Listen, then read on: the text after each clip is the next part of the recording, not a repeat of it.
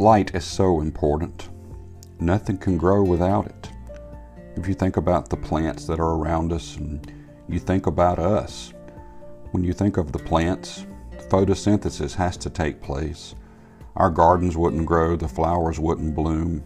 Nothing would happen of the beauty that we see around us without the sun and without light. And for us, our bodies, it's very important that our bodies have light. Vitamin D, the sunlight. So yes, light is very important. When you think of creation, light was right in the beginning. And God said, "Let there be light," and there was light. But keep in mind, that had nothing to do with the sun, the sun, or the moon.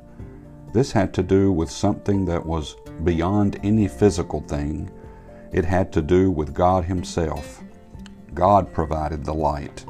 He is the source of all light, and He's the one that shines in us. And when He shines in us, the world can see Him.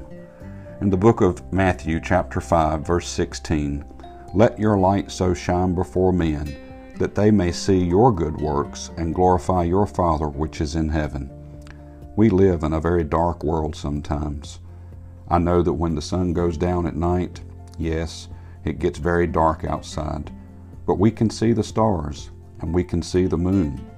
But you know, the moon, it gets its light from the sun, the sun.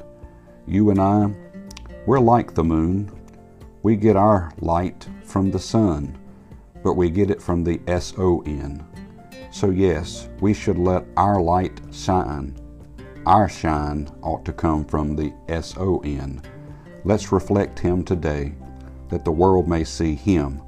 It says for us to glorify our Father which is in heaven. The only way we do that is to let Him shine through us, that the world may see Jesus. May God bless you and have a wonderful day.